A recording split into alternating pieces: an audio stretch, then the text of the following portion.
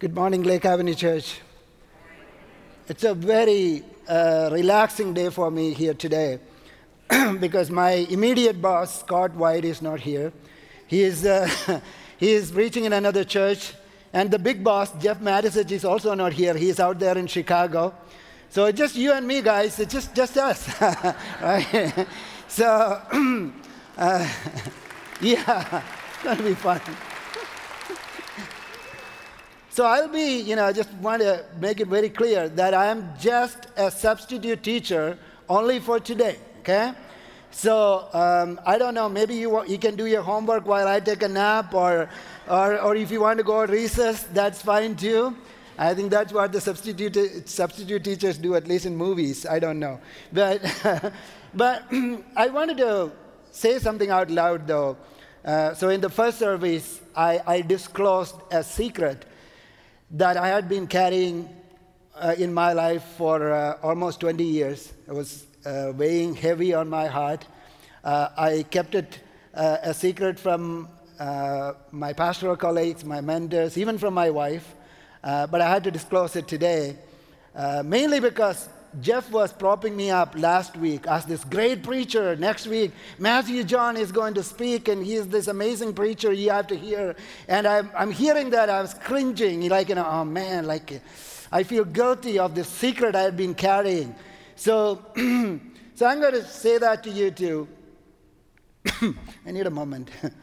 While I was in seminary, I flunked my preaching course. Really? There were two preaching courses, preaching 1 and preaching 2. I flunked both of them fair and square. Yeah, that's right. You can check, actually, Dr. Stephen Faris, and I'm not making this up. Dr. Stephen Faris, professor of homiletics at University of Toronto in Canada. He was my professor. And he called me to his office, and he said, Matthew, I really like you. And you have almost straight A's in all other courses, but I cannot give you a passing grade for this preaching classes. So I begged and I pleaded and I showed him my puppy face, and finally he allowed me to rework my assignment, and I passed with a B-. And that is the lowest grade I have had in my entire academic career, starting from elementary school all the way to my PhD at Fuller. So you are in for a B- sermon today, okay? I don't want you to, I don't want you to get your hopes up. Just want you to know that. Let's read from the Word of God. Can you rise with me? Amen. We are reading from Acts chapter 8, verses 1 to 8. And I'm reading from NASB version. I'm familiar with it. That's why I'm reading from NASB. And on that day, a great persecution began against the church in Jerusalem. And they were all scattered throughout the regions of Judea and Samaria, except the apostles. Some devout men buried Stephen and made loud lamentation over him. But Saul began ravaging the church, entering house after house and dragging off men and women. He would put them in prison. Therefore, those who had been scattered went about preaching the word. Philip went down to the city of Samaria and began proclaiming Christ to them. The crowds with one accord were giving attention to what was said by Philip, as they heard and saw the signs which he was performing. For in the case of many who had unclean spirits, they were coming out of them shouting with a loud voice, and many who had been paralyzed and lame were healed. So there was much rejoicing in that city. This is the word of the Lord. You may be seated. Amen. Did you know that Christianity is the most persecuted religion in the world as we speak today? There are many statistics I can quote, and I was going through one of them at BBC. Civitas UK did a survey and came up with the same result. But here is a kicker. Christianity is also the fastest growing religion in most of the regions of the world. It is being persecuted. Now that's the strange irony, isn't it? Right? And you know about China, right? Like China is a classic example. I read a statistics, I don't know how official it is. It said the number of Christians in India number of Christians in China exceeded the number of official members of Communist Party in China. That is why there is this big crackdown against Christians. And there is an explosive growth for Christianity in Iran, of places.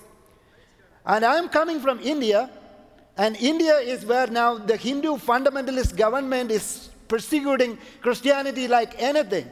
But still, it is one of the most fertile grounds for the gospel to grow.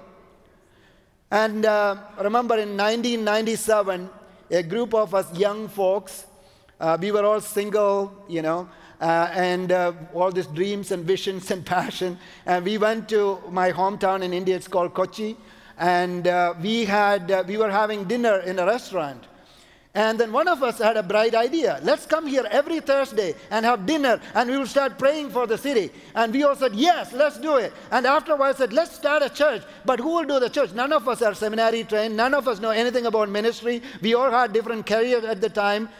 But we said, we'll do it. We had a couple of seminary dropouts in the group. So they became, there was no search committee, there was nothing. They became the default leaders. And then we started this church in 1997, or started a prayer group. Fast forward 22 years. I checked the website today morning so that I'm giving you the right information. Exodus Kochi, if you want to Google it, is one of the largest churches in the city of Cochin with 12 satellite stations all over this country. Now, that is what is happening. I'm saying this because I don't want you to believe all this narrative you are hearing from the media, which says, oh, Christianity is irrelevant. Christianity is dying. We live in a post-Christian society. It doesn't exist anymore. Culturally, it is true. But Christianity doesn't care about our culture. Christianity is spreading its wings all over the world, particularly where it is being persecuted. And there is this tremendous growth for the gospel and the kingdom that is happening. I also wanted you to know that because we are in the book of Acts. One strange thing about the book of Acts? Compared to all other books in the New Testament, the book of Acts does not have an ending.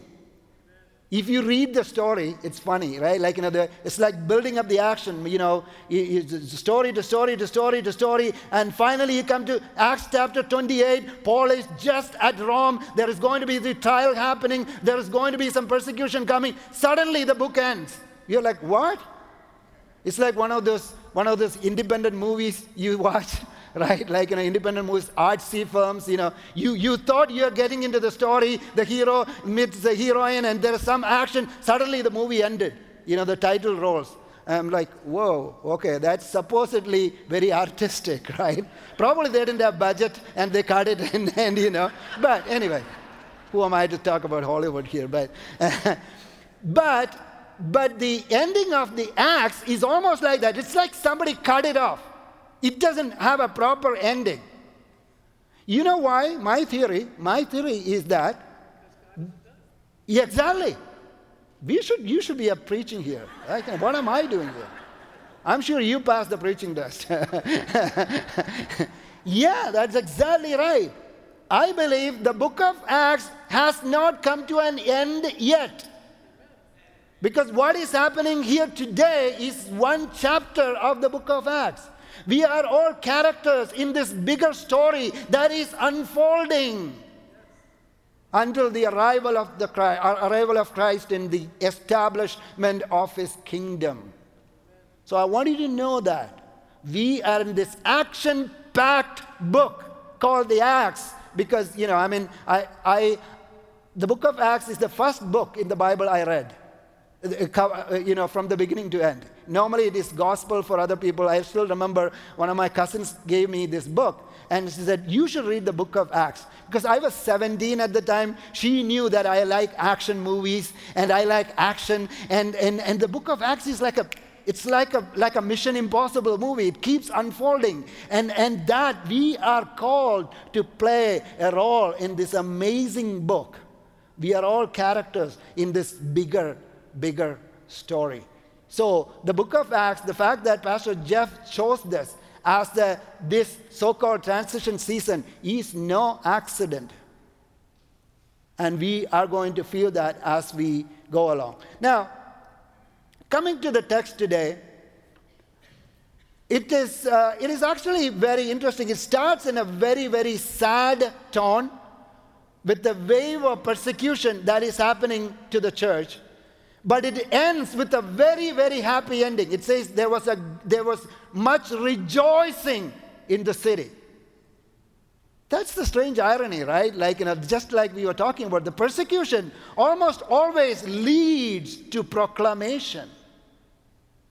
And it brings certain kind of joy that is associated with it. So what is happening in the story is, this big mega church in Jerusalem suddenly collapsed.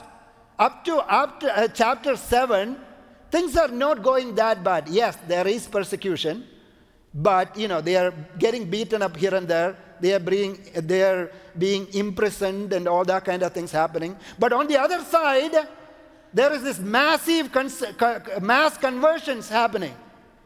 Church has big budget because everybody sold. They were not putting tithe into the basket. They sold everything they had, brought to the church. That's a big budget church. I want to run that church. What a budget. Everybody brought everything to the church. Look at that church. Peter is the senior pastor. Mother Mary running the women's ministries. And John running the young adults. Man, that's the kind of church I want to be in. That was the coolest church in town. But then, what happened? Acts chapter 7 happened, where Stephen was murdered in broad daylight. The first martyr of the church, Stephen. And he was killed notoriously. And while he was being stoned, he knelt on the ground and he prayed the same prayer that his master taught him. Forgive them, Father. Don't let this be on their account. Forgive them. And that's where the Acts chapter 7 ends. Now we are on Acts chapter 8, where the persecution now has a different tone. Now the things are getting darker. The church has collapsed. Only the pastors there, the disciples, everybody else were scattered into the neighborhoods and into different territories. And now you see there are two kinds of people there. On one side, in chapter 8, verses 1 to 3, what we see is the story of persecution. And then verses 4 to 8, we see proclamation. Right? They go. This scattered community was not just an isolated community. They were not a community which was afraid of everything, but they were a dangerous community because they were infiltrating the culture. They didn't have power, but you don't need power to infiltrate the culture. Very often, you study history. It is good for Christianity to be a minority religion. Because whenever it becomes majority religion, we get power. And power corrupts. Absolute power corrupts absolutely. It doesn't matter whether you're a Christian or a Muslim. We are all just human beings. Right? And whenever Christianity is a minority religion, like in China, or in India, or in Iran, some of these places, then these communities are not just being afraid, but they start infiltrating. They work very slowly, but very powerfully. Very powerfully. And that is a very different impact. Yes, a unified community is a powerful community, but at the same time, a scattered community is a dangerous community. They were not afraid of persecution. They turned that into proclamation. So I titled this sermon, Hunters and Fishers, because I love metaphors. And I'm a storyteller. I'm not so much of a preacher or not so much of a teacher. I'm a storyteller. That's who I am. I like metaphors. So in the first section of this passage we read today is a group of hunters. Now these hunters, under the leadership, the hero of the hunters, the hero of the first section of the passage is Saul, right? Who we know as Paul. Now, there is this misconception out there that this Saul was a very bad guy, a notorious thug, and then suddenly the Lord met him and he became Paul, this amazing guy. I don't believe that is to be true. I think Saul was always an amazing guy. It's just that he had a different understanding of truth before he met Christ. See, he was a Jew. At that time, he was a zealous Jewish leader, and he was hunting for truth. Because there is a different reading of the old Jewish text. In the Old Testament, if you can read, if you are a zealous Jew, a particular reading of the text can approve of this kind of killing of Christians. Because killing the infidel is not just outside the Bible too.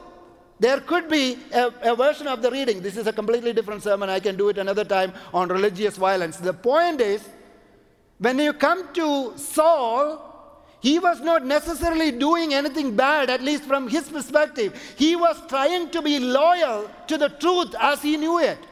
In his faith, there is only one God, and that God cannot be in the form of a man. That there is a bunch of Christians come and say, well, God came down as a human being, and there is Trinity. Kill the infidel.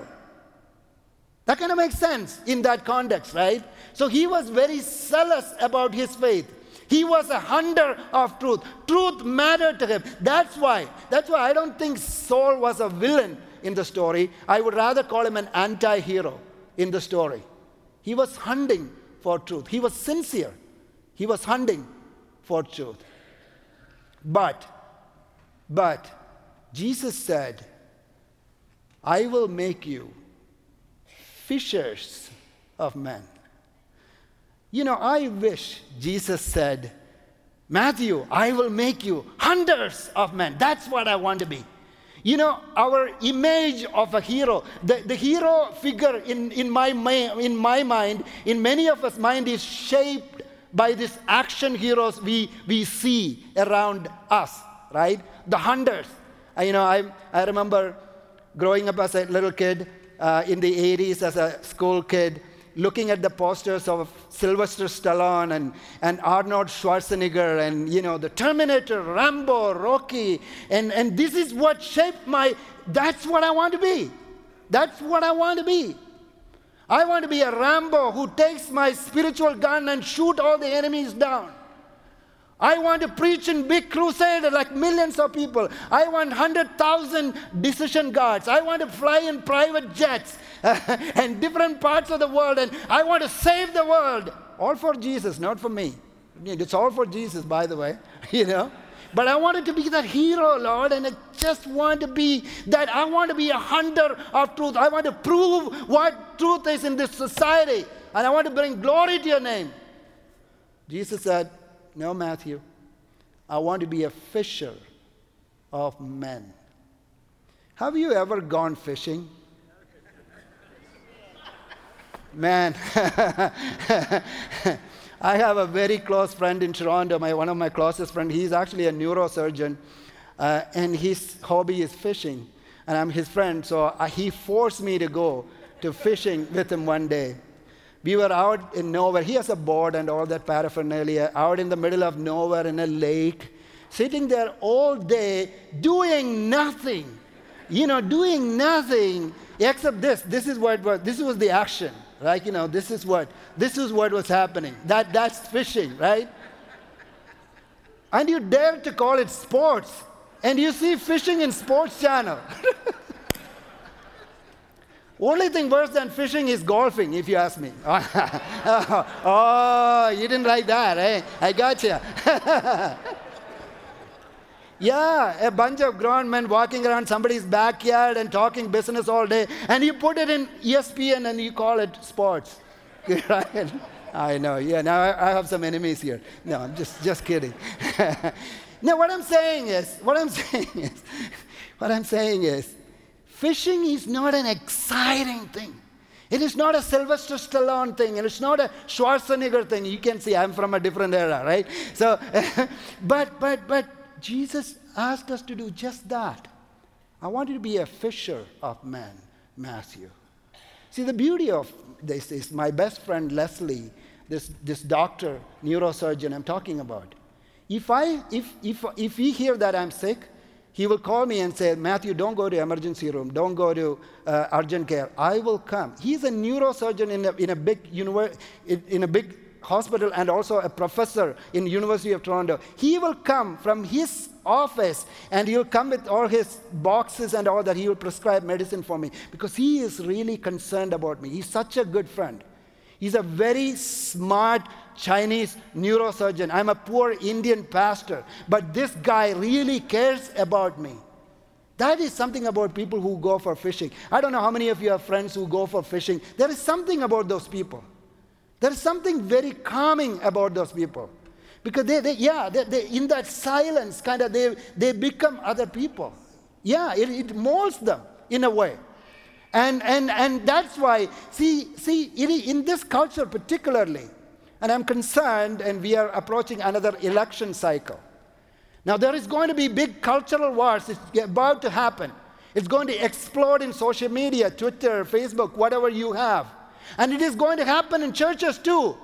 And I'm an outsider, I'm a Canadian, I'm looking at it and like I say, what are these people talking about? They're talking about the same thing, but they're so mad at each other. Just like the hunters and fishers, they are both working for the same God. The hunter, Saul, is working for the same God as the fisher, Philip, on the other side. But we are in this hunting for truth culture. Because that gets us more followers. That gets us more likes. And so we get the kick out of that, right? And we want to be hunters of truth. But Jesus says, no, I want you to be fishers of not truth, men. See, we always think of truth as some kind of an objectified idea. What is truth? What is truth? For us, it is a philosophy, or it's an ideology, or it's a number. That is what truth is. I want to prove that truth. I am not ashamed of talking about truth in public. I am not looking at anybody's face. Some people say it with such pride, and I agree with that. You have to speak truth boldly. But truth is not some object. We cannot objectify truth, because Jesus said, I am the truth. Christianity says truth is not an object, truth is not an idea, truth is a person. Religions talk about, or philosophies talk about truth objectified, then Christianity talk about truth personified. You are not called to be hunters of truth. You are called to be fishers of men. Now that makes all the difference in the world. That brings us to the true hero of that story. His name is Philip. He is the leader of the fishers in that story, right? Now, Philip is not the same Philip as you see in the gospel. Many people think confused because they have the same name. The Philip we see in this passage is a different Philip. Scholars call him Philip the evangelist.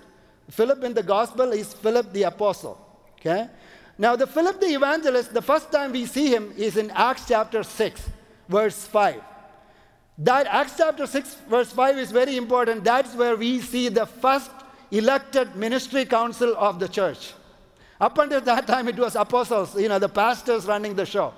At that time, the pastors decide, man, we are doing too much teaching and preaching. We want to make sure some smart people filled with the Holy Spirit who will help us with all the administration of this mega church we are building here. So let's elect a ministry council. Okay? And Acts chapter 6, verse 5, you have the full list of the 7 men who are elected in the council. Number 1, Stephen. Number 2, Philip. Then there are 5 other guys.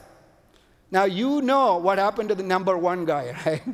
Don't worry, Dan. But number 1 guy just died. He was killed, the first martyr of the church. He just died in broad daylight in Acts chapter 7. Now, Philip is the second one. He is the next in the hit list. Poor Philip. He is running for his life. He is no Rambo. He is no Rocky. He just wants to save his life. So he ran to Samaria, of all the places. A Jew, that's the last place a Jew wants to go. He went to Samaria. And because of that, Philip's name became written, he's written in golden letters because Philip is the first person to take the gospel to Samaria. What we are witnessing here is a historic thing. The first time gospel entering Samaria. It's a very different territory though. Geographically speaking, Samaria and Judea are like America and Canada, close by, the next states basically, right? Canada is just north of America in the same way. Samaria is just north of Judea. But politically speaking, or spiritually speaking, or in whatever manner of speaking, Samaria and Judea are like America and North Korea. There are no diplomatic relationship with them. They despise each other. They don't like each other. They want to see the destruction of each other. That's the kind of environment. But Philip, the poor Philip, ran for his life to Samaria, but he was still being dangerous. He was infiltrating the culture. He turned the persecution, the venue of persecution into an opportunity for proclamation. There we see the power of the gospel. An accidental hero. God is looking for accidental heroes. Any heroes? Philip was not like a Rambo who was going to do this gospel thing. It happened. That's the way it happens with God all the time. In any heroes that God uses, you look at Moses. Moses was called, Moses, go and deliver my people. Moses said, I don't know, me? Really? And then you go to Jeremiah. Jeremiah, go and prophesy. Me? I'm a kid. Simon Peter, Jesus stepped into his boat, and Simon Peter, the first thing he says is, leave me alone, I'm a sinful man. See, that's the way God works. That's what God is looking for, some accidental heroes. God is looking for some people who flung their preaching course to preach in mega churches. That's the strange way. That's the strange way God works. Right? And that's why we are here, to fall in line with God's calling into play that big role in this action movie He is producing, which is bigger than any Hollywood blockbusters you can ever imagine. We live right in the heart of that action movie. And yes, we are not called to be the hunters of truth, but to be fishers of men. Remember that. Remember that. So here is the ending of the story. My time is up. So the climax of this movie is fascinating to me.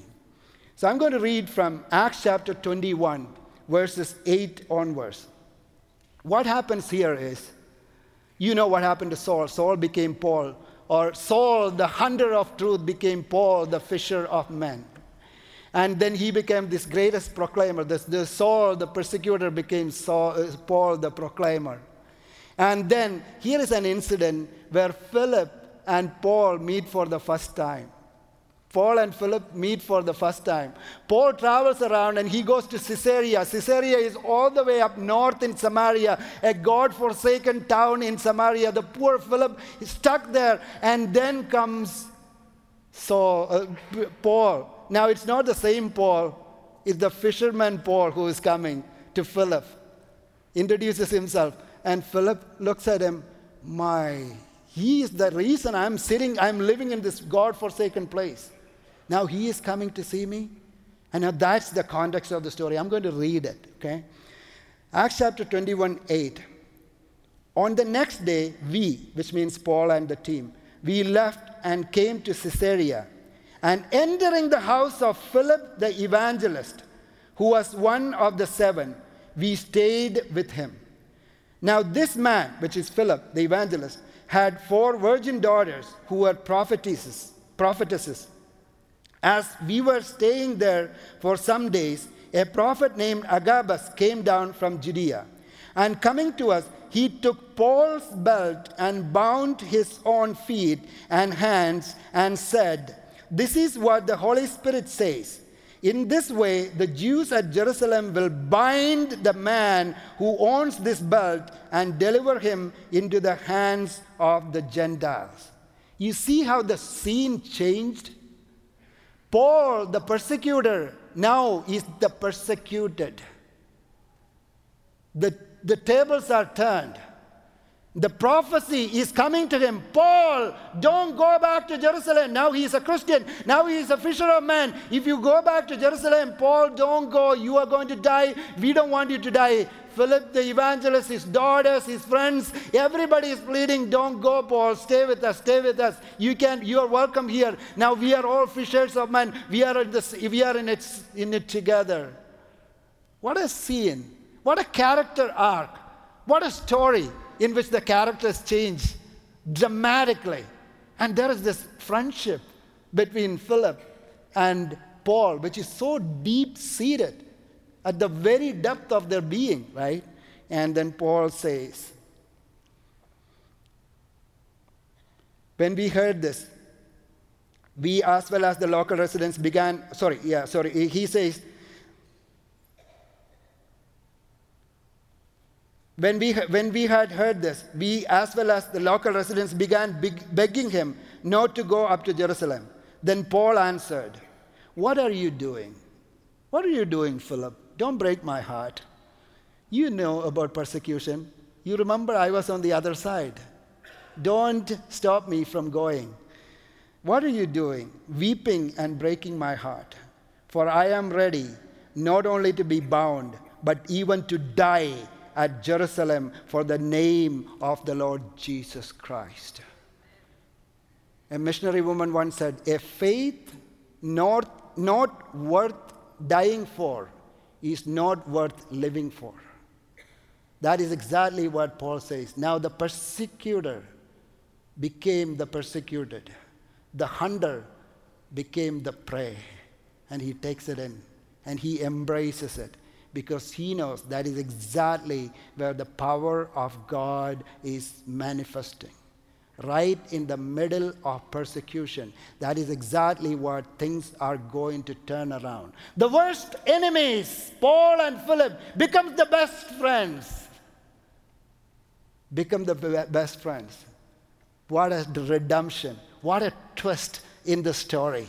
And that is the power of the gospel. That is what the Holy Spirit can bring to this church, to this country, to this world. If only, if we will let him do it. If only we will let him. Let's not just read the book of Acts. Let's not just study the book of Acts. Let us live it. Otherwise, it's a wasted exercise. I'm telling you. Let's live it. Let's live it. And let's embrace the same miracle that we have seen in the text. And it is coming. It is about to come. And it is on the air. I can feel it so deeply in my heart. And I'm going to pray. I'm going to pray. And the worship team is going to lead us through an amazing song about miracles. I want you to listen closely as they sing.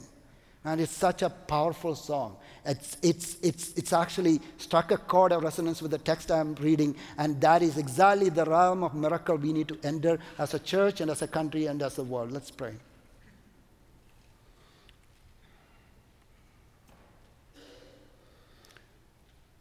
Father, we invite you into our lives, opening up even the darkest corners that we have been hiding from everybody else. And we want you to come and cleanse our heart. And we want you to turn us from hunters of truth to fishers of men. Lord, we don't want to kill for Christ. We want to die for Christ. Hunters kill, but fishers die. That's exactly when the resurrection power of the Spirit of the Christ is going to manifest. We believe that is going to come to the church, and we are so thankful for our leadership. We are thankful for our members, and we are thankful for the city of Pasadena. We are thankful for everything you are doing and about to do, and we believe and we pray that the series on the book of Acts and the vision that you have given to Pastor Jeff Marisach will be the beginning of the never-ending book of the book of Acts. In Jesus' name, amen.